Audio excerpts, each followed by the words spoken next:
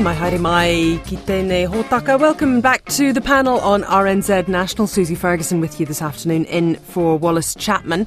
With me, Sue Kedgley and Nick Leggett today. We're going to be talking about the situation with paywave fees on FPOS machines.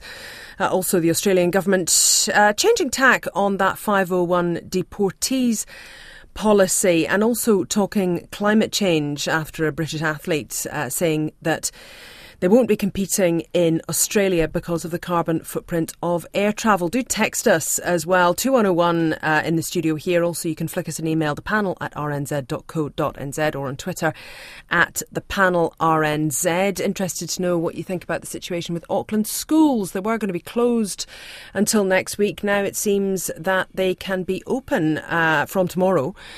Do let us know what that is going to do to your situation. Now, though, 9 minutes past 4, the government is extending the 25-cent petrol tax cut and half-price public transport until the 30th of June.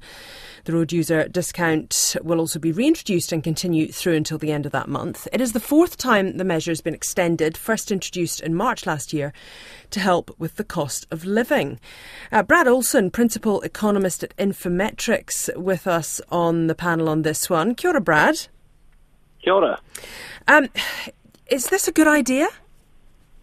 Look, the extension of the fuel excise duty reduction, that's on petrol, is an extremely dumb economic policy. We know, looking through the figures, that it provides 3 times as much support to those on the highest incomes who don't need that support as much than the lowest incomes who need the support quite a lot more. You look through the other policies, the likes of the half-price public transport. Personally, I've got no issues with that. The government, of course, remember, in December came up with its own reasons that it didn't think it should continue with any of these. Probably the most important policy out today, though, in my mind, is that extension of the road user charges reduction, because without it, you'd be seeing diesel price or the price that transport companies who use diesel trucks would go up quite a bit. And, of course, that means that everything from food to anything else moved around the country would get a lot more expensive. But I think we've got to be pretty serious here that New Zealand will now be spending over $2 billion over the last year to subsidise fuel for those who, in a lot of regards, probably don't need that much support. It's not the greatest use of money in my mind. Now, Chris Ipkin's saying this is the government's first step in dealing with persistent cost pressures on businesses and families, not ruling out that that could be further extended. I suppose there's the pure economic side of this, but there's also the situation where this is sort of a temporary Band-Aid measure initially that it was introduced as, that sort of seems to be becoming permanent policy here. Well, that's very much the worry. Now, when it was first introduced last year, we called it at the time and said there's no way that in a few months, as the government had originally committed to it, that they'd get rid of it. And we were proven quite right. Now, to be fair, in December, when we heard from the government, who full-throatedly said from the Finance Minister, this is not a sustainable policy, we can't afford to keep spending on it, we took the government at face value. Now, they've turned about. Important, though, Susie, is if you think about when it's going to come off, in June, that's 1 month after the budget will have been announced, and within 4 months of an election. And from a political point of view, I find it very hard to believe that the government all of a sudden allows for fuel prices to jump nearly 30 cents a litre in 4 months out from an election. It does worry me that we could be getting into a very expensive position. Indeed. Just hang in there with us, Brad. Going to come to the panel on this one. Sue Kedgley, what is your take on all of this? Because in some ways, I suppose, I would imagine you'll be supportive of the public transport situation. Very supportive. But what about the petrol? Price. Well, I mean, you can see that this will be an incredibly popular move, with our cost of living crisis. And it's obviously incredibly political, because no government is going to go into an election with petrol at $3 a litre. But you have to wonder, when only a couple of months ago, the Minister of Finance said it would be completely unsustainable for this to continue. So what's changed in a couple of months? And the other thing you have to say, well, it completely contradicts our climate change policy, because how are we going to halve our emissions within 7 years, as we have committed to do, if we're going to keep subsidising petrol in this way? So It does seem to be quite a situation, I suppose, that the Finance Minister and Prime Minister are in with this policy. Nick, your take on this, because I mean, I can see that you will be supportive in some ways because obviously there is a huge cost to business here, particularly transporting freight and the like around the country. Well, just to answer Sue's question, what's changed? The Prime Minister, obviously. Yeah, that's it. And that's exactly it. So, look, we supported the whole package. What I would say, I take the point both from a climate perspective and from the sort of purist economic perspective that Brad's offered around the fuel excise. But fuel excise, it's a choice. It's a choice for the government to put that tax on or keep it off. And we've had the tax cut debate around if we see this as a really direct way of the government being able to support families and businesses. I think it's probably more about families, and this is their intervention. And so from a political perspective, I think that's acceptable. Obviously, from a trucking industry perspective, we fought very hard to get the government to listen on road user charges, and that was really around what Brad outlined, and that is you touch the cost of everything when you increase the cost of transport. It doesn't. This is a short-term fix, though. It doesn't speak to climate. It doesn't speak to consumption or people's habits. This is about getting struggling families and businesses through the next few months. And I tell you, the other thing that's changed is inflation is still up there. Yeah, I was going to ask you, Brad, what is the situation as far as fueling inflation by taking this off? Because then that leaves money, obviously, for people to be able to spend elsewhere. It does. I mean, in our minds, there's probably a fairly marginal effect there, given that inflation is already high, and you're also seeing the Reserve Bank continuing with its work to try and bring inflation under control with those higher interest rates. But I guess the worry is that it does kick the can down the road when it comes to sort of when that inflationary hit will come through. Because I think, importantly, what road user charges, what the fuel excise duty and similar does, is it actually pays for New Zealand's road system. So what it means is that we're now putting over $2 billion on the credit card for future generations to have to pay. And I guess the worry is if this becomes permanent, that means that there has to be a pretty substantial increase in the amount of general taxation that has to be used to subsidise this. And I really do question if that's the best use of our money, because it either says that we won't spend as much on our roads, and given everyone's been talking about how bad the potholes are recently, that would seem to be a silly idea. But at the same time, I really do think that there's more work that we need to do to figure out how we're going to pay for this, because it's a huge amount of money that surely we could find a better use for. $2.4 billion is not chump change. At a time when we need to try and recover from the Auckland flooding. Absolutely, and we were just talking before the news about the situation in Coromandel and the infrastructure there. So rebuilding roads. This is the thing. With what? Well, with what? Indeed. Thank you very much. Brad Olson with us from Infometrics on the panel. 2101, interested to know your whakaaro on all of this here on RNZ National, where it's now 17 minutes past 4. Now, you might have noticed signs on EFTPOS machines about higher charges if you use PayWave or use a credit card. I might actually come to the panel on this first before we go any further. Is this something, Nick, that you've been noticing while you've been out and about over the summer? Indeed it is. When you think about PayWave, I'm lazy, so I just want to wave my card. And then you look at the fee, you think, this adds up over time. This really eats needlessly into your income. So I'm really pleased to hear. I was pleased to hear about the legislation, but it's got to be visible to consumers, and I'm not sure it is at the moment. I've still been noticing those big proportions of the purchase going to PayWave. Yeah, Sue, is this something that you use quite a bit? Well, I do use PayWave, and very conscious that a lot of places, dairies and whatever, they say but they actually normally say they're maybe in small print, there's a 2.5% a little sign stuck on the machine. There's a little sign somewhere. Yeah. Also, some just say we don't accept PayWave. Yeah. Some major ones like More Wilson's that just say no PayWave, thanks. So I've found it fascinating that I didn't realise that the legislation had changed all of this, but we consumers are not seeing the benefit. No. Yeah, some businesses are seemingly failing to pass on these lower PayWave fees to customers. Is it their fault, though? Now, the retail payment system legislation came into place in November, limiting the PayWave fees to 0.2% or 5 cents. This is the interchange fee between the banks and the card companies. Commerce Commission's going to be looking into it further as consumers are still seeing high surcharges at the till. And John Duffy, Chief Executive at Consumer New Zealand, is with us now. Kia ora, John. Kia ora, how's it going? Going well, thank you. But from Consumer New Zealand's perspective, what are you wanting to see here? Well, we are worried, yes, that retailers are continuing to charge fees that are excessive and so are not passing the benefits of this legislation on to consumers. And when we say excessive, in our view, anything above 2.5% is excessive. So we're really keen to hear from consumers who are seeing fees above that level, because that information we can collate and then we can pass it on to the Commerce Commission, because they need to know if this legislation is actually having the desired effect or not. Okay, so why is it that consumers are still seeing these high surcharges? Is this about actual fees that are being charged, do we know? Or is this about a lack of communication? Or is this about businesses making a little bit of extra money? What it's about? Well, it could be all three of those, actually. So it could.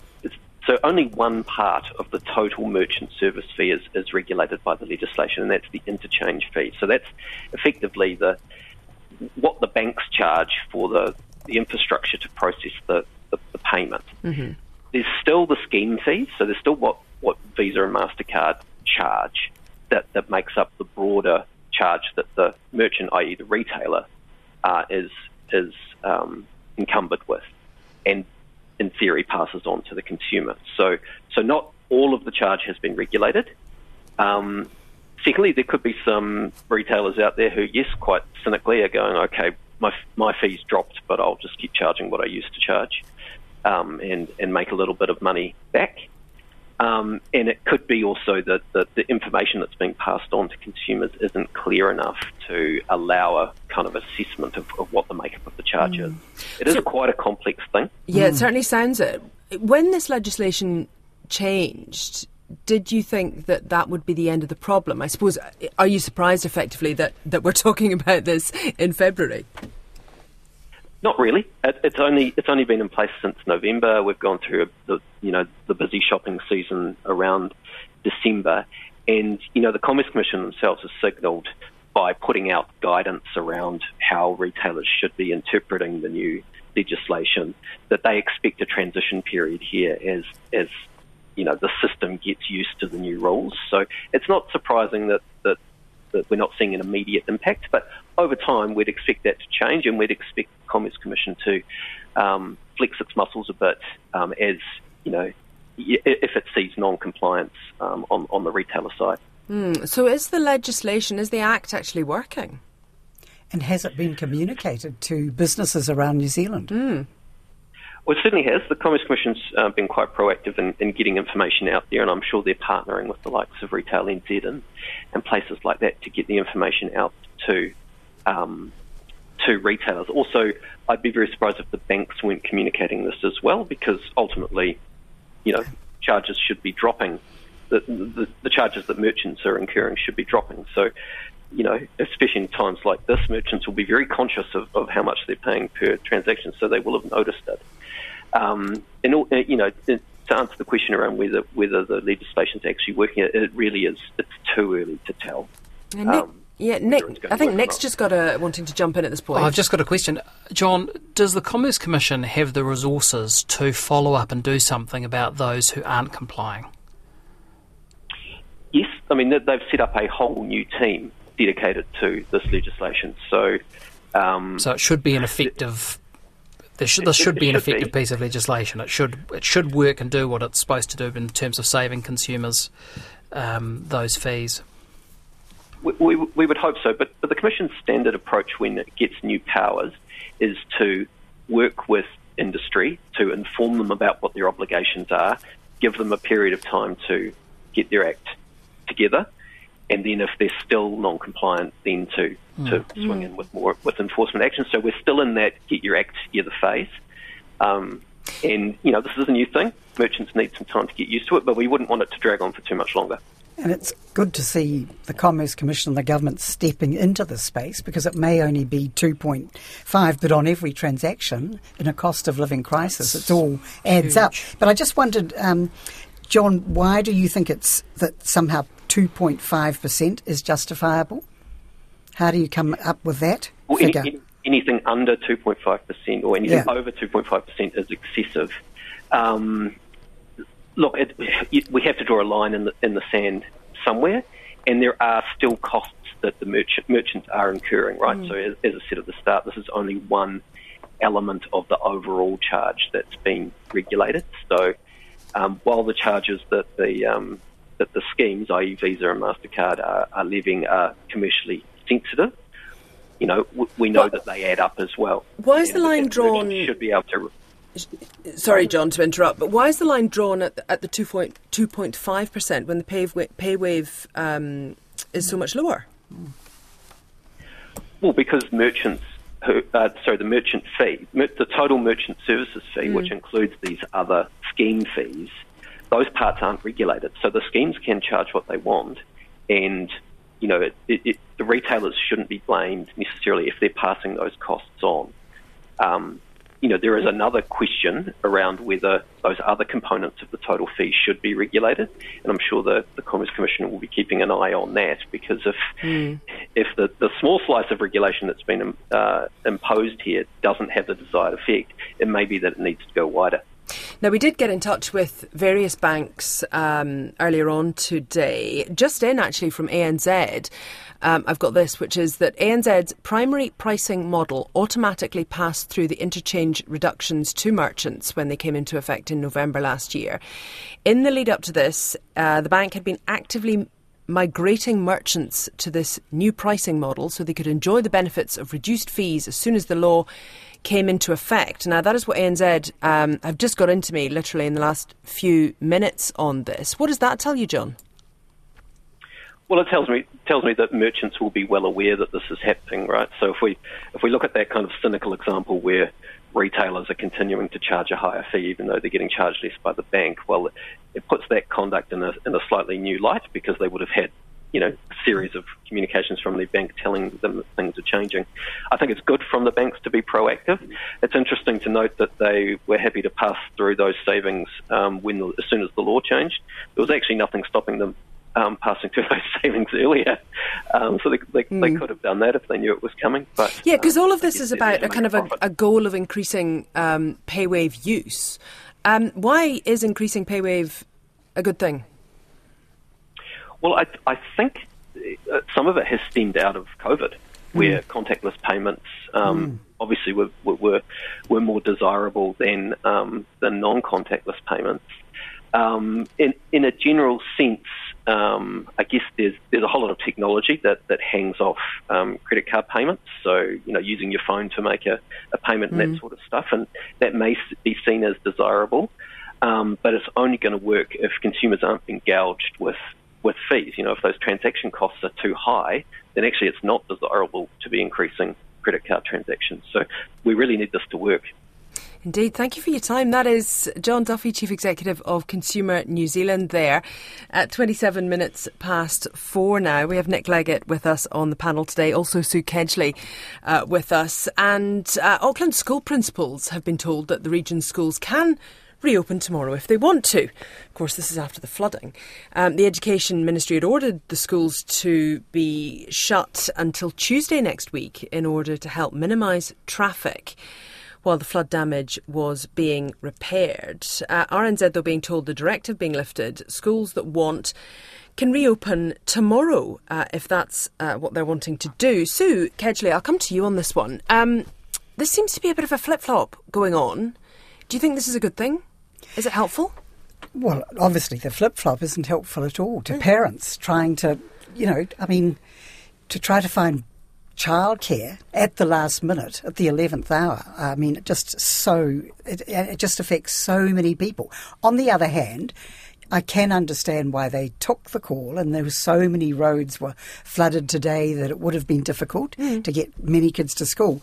But how can you, at the very last minute, how can you suddenly find childcare? And does that mean we've had thousands of children today, I guess their parents sitting at home, and if then standing can. down your childcare if actually the school is going to open tomorrow, Nick? I mean, this is the thing that a lot of parents will have thought, all right, well, if it's still, okay, we've got Waitangi weekend in the midst of it all, but if I have to organise childcare till Tuesday, I'll organise it till Tuesday rather than on a day-by-day basis. That didn't seem to be flagged that could happen. I thought the 7-day announcement was... I sort of reacted to that, thinking about our household that's desperate for children to, after 6 weeks, to go to their respective institutions. But it is confusing, and I wondered if it was an overreach and then there was a negative reaction. To me, giving schools the choice to make those decisions themselves is the most sensible. But the getting to that point, I think, is, as you say, I mean, it's going to leave people confused and perhaps committed to childcare that they now don't have to actually access. I guess the other side of that, though, is that it has been a really disrupted few years for all schools, but especially for Auckland. They've been hit with those extra lockdowns and online learning and that kind of thing. And we were hearing yesterday on the panel from teachers, I think it was the PPTA, that this kind of thing all adds to the uncertainty for, particularly for students, and this could be a generation that are, really impacted, and their education is really impacted, and people potentially leaving education because of this sort of uncertainty. So I guess if they're able to go ahead kind of as normal, that's sort of a good silver lining to that, is there? Well, I do know that my step-grandchild, was just in tears, a number of them, when they heard this, because they were it's been a very long holiday, and they want to be back, meet their friends at school. Very distressing for them. I guess, on the other hand, with COVID, they can do online learning. But it's all this abruptness and, and uncertainty, and they've been hit by, what did Grant Robertson say? It's the biggest non-earthquake event that New Zealand's ever had. I mean, this must, on top of the other stresses that Auckland's had over the last 3 years, it must be really uncertain times for many, many people there. Interesting to hear that kōrero, and do get in touch with us here at RNZ National. The panel, 2101 to text us, also the panel at rnz.co.nz.